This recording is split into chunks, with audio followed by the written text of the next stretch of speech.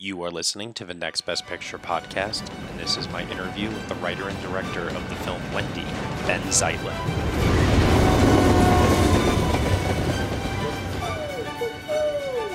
Remember the voice in your head?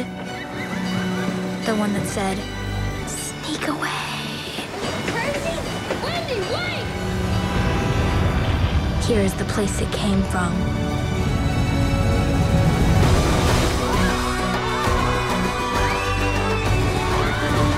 Swear on the mother, you will never grow up! Never! So began the legend of Peter, the boy who would not grow up. Want to fly? We can fly. Really fly? Fly!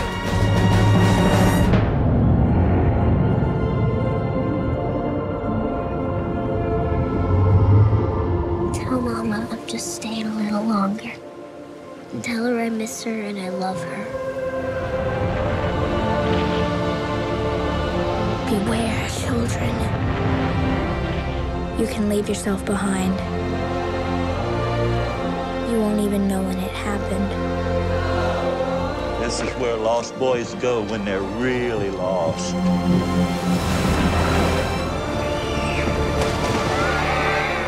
All children grow up. But some, the wild ones, the ones with the light in their eye, escape.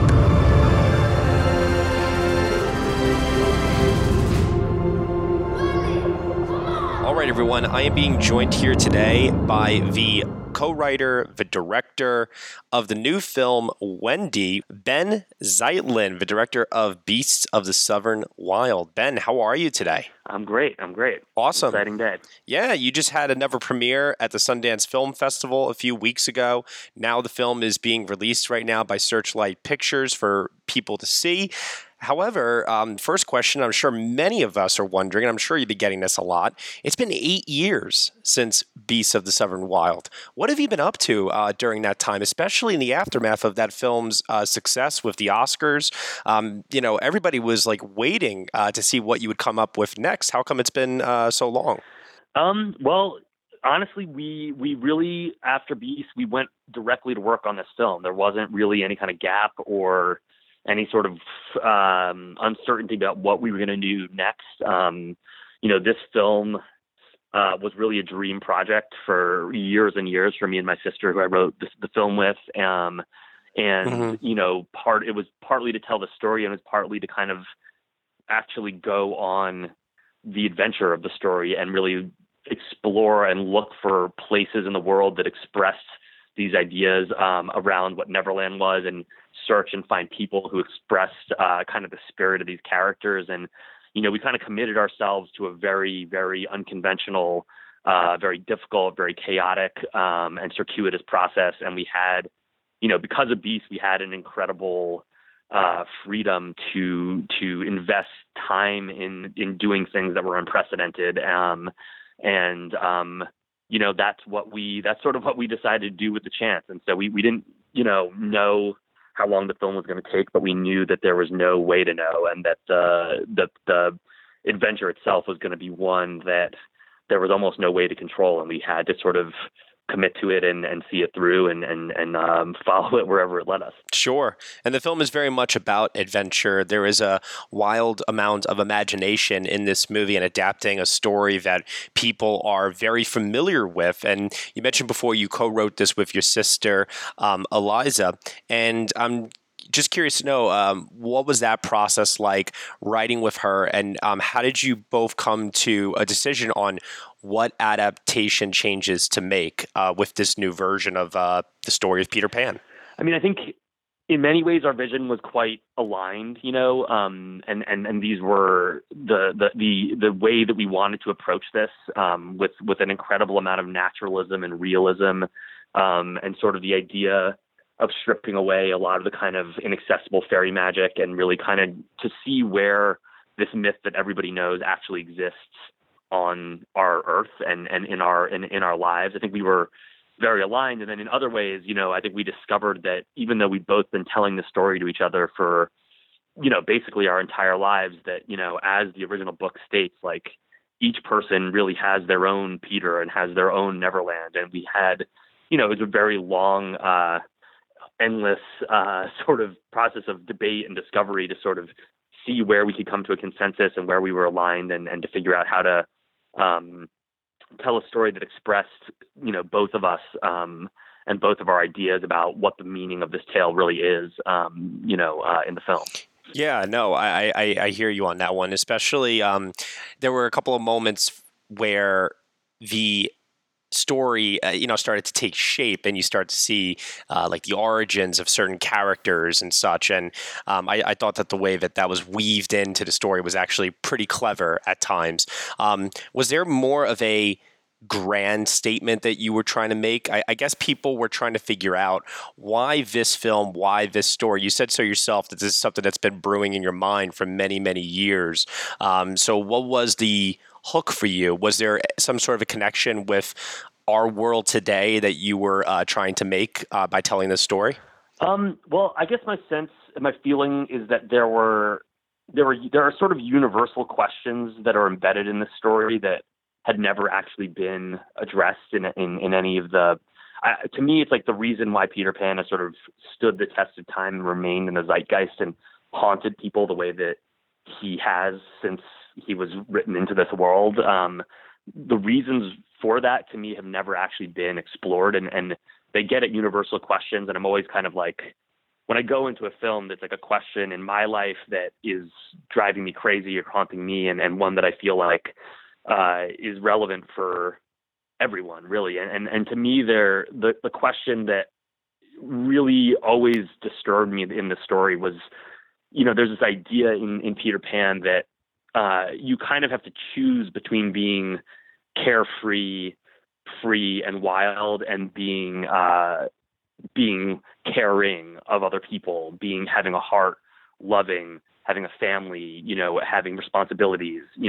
Those two things are set up really as this either or, and it's something that I think, as we're growing up as children, adults are hammering into children, telling them to grow up, telling them to get real, disciplining them to sort of stop sort of dreaming in the ways that children do, and to sort of accept realities and limitations, and those things in some ways never go away, even as adults, even sort of coming out of making Beasts of the Southern Wilds, there was this sense of like, well, now you're gonna have to sort of conform to the expectations of the world in the way that people are supposed to make films, as opposed to this sort of like utopian, liberated way that I'd been making them when there was no scrutiny and there was no sort of like sense of a film industry or an outside world. And so, and I think this is something that everybody goes through, and sort of like, this sense that you must sacrifice one for the other. And I think that we wanted to tell a story that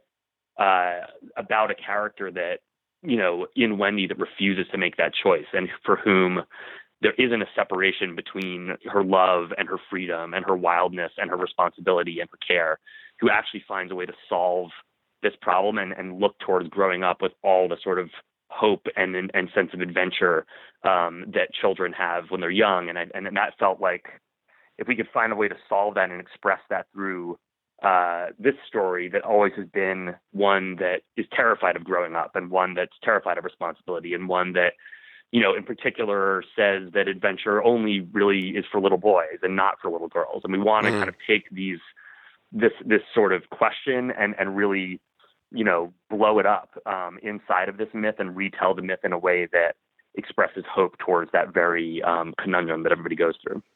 This is Krista Makes, guitarist and vocalist for Less Than Jake, and host of Krista Makes a Podcast, a songwriting podcast where every week I'm joined by an amazing guest to break down the writing, recording, and release of one iconic song from their career.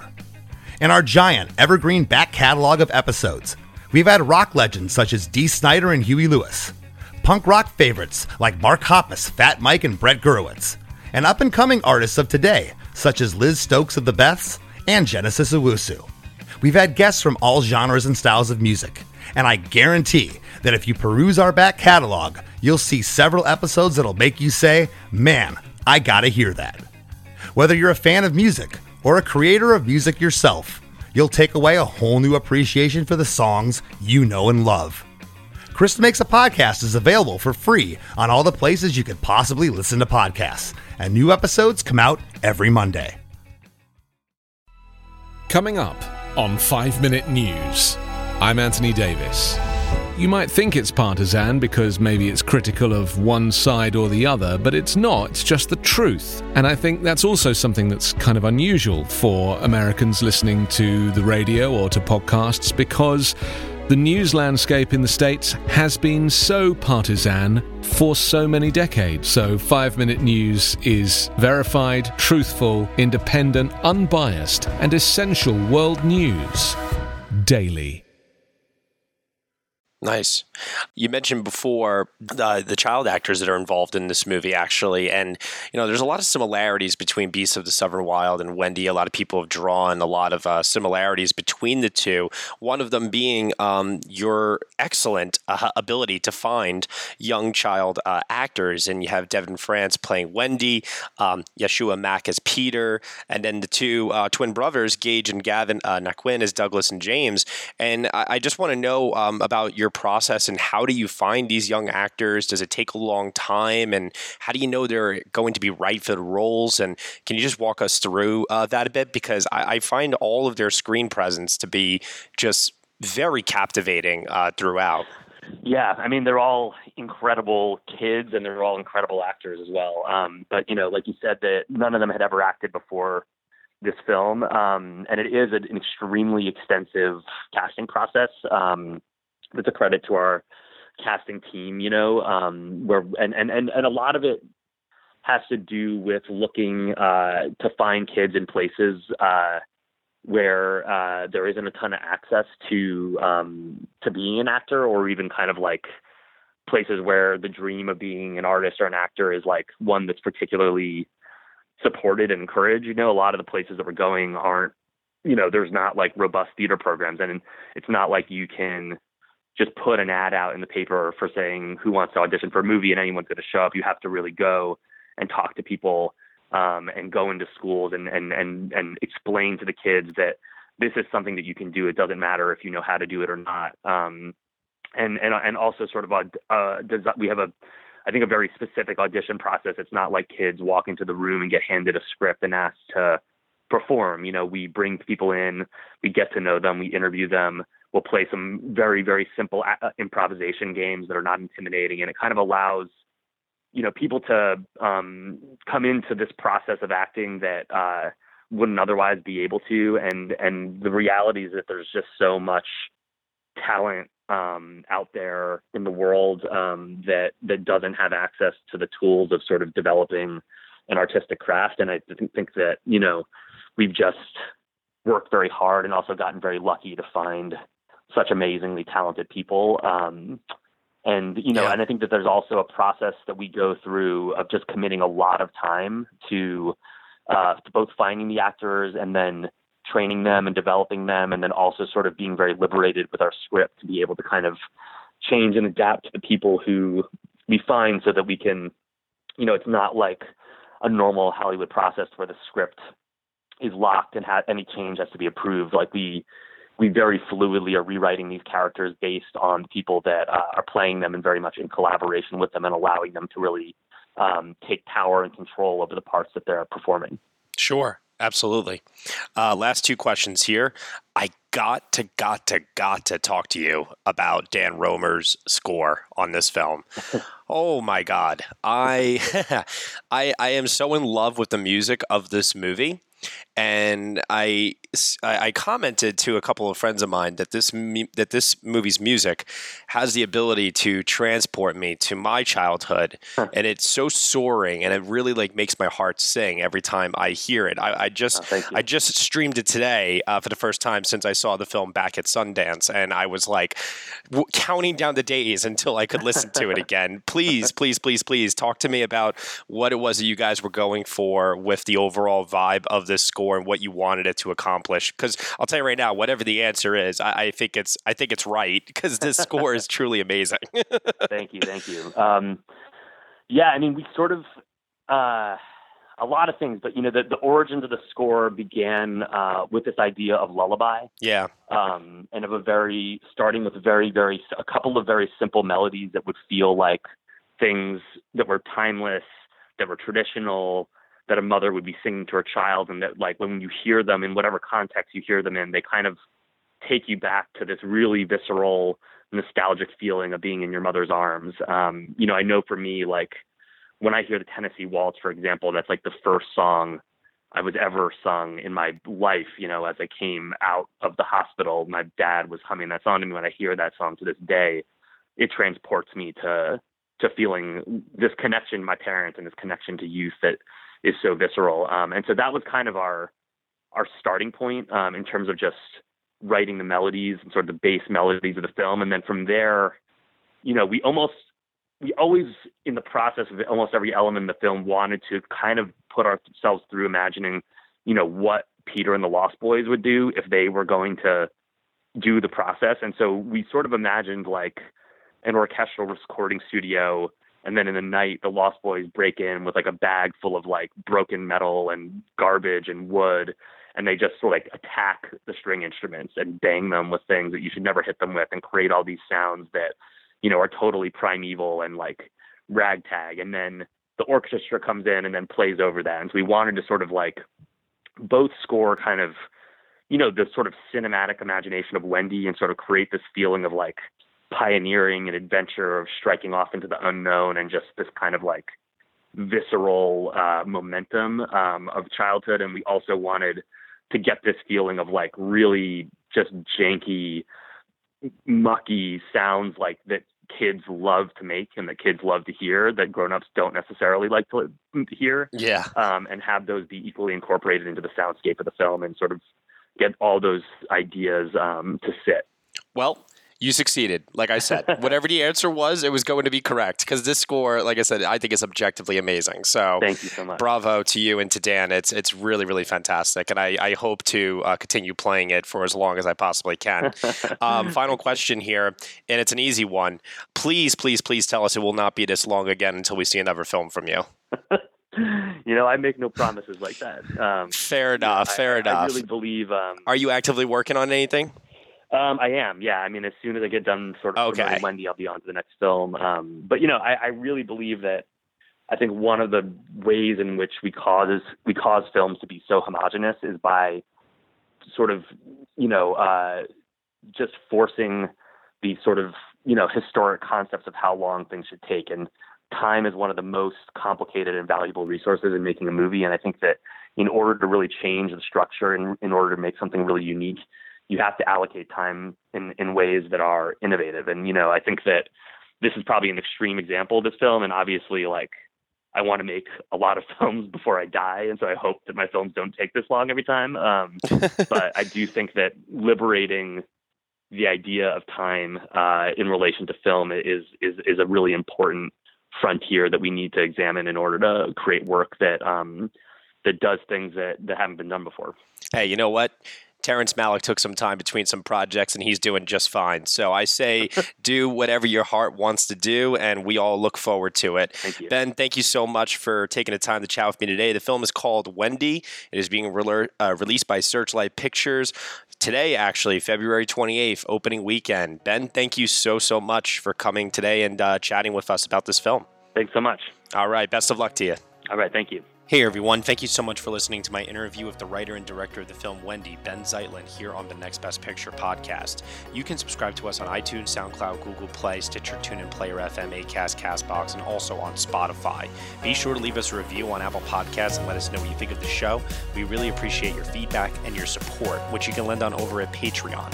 For $1 minimum a month, you will get some exclusive podcast content from us. Thank you so much for listening as always, and we shall see you all next time.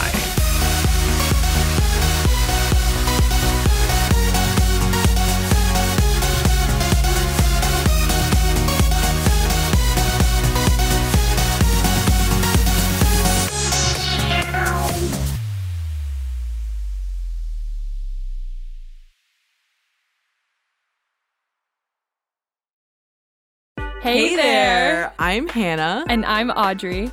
We are a sister filmmaking duo and co-hosts of Sleepover Cinema, our show where we analyze the films that created the collective unconscious of the girls, gays, and theys of the late 90s and early 2000s. Princess Diaries, The Cheetah Girls, Aquamarine, Cinderella, the one starring Brandy. We haven't stopped thinking about these movies since we first saw them, and we want you to rewatch them and review them with us. Are these movies as bad as critics would have us believe? Do we even care if they are? We are always unpacking that very question on Sleepover Cinema. Check out Sleepover Cinema wherever you get your podcasts or at evergreenpodcasts.com. See you soon.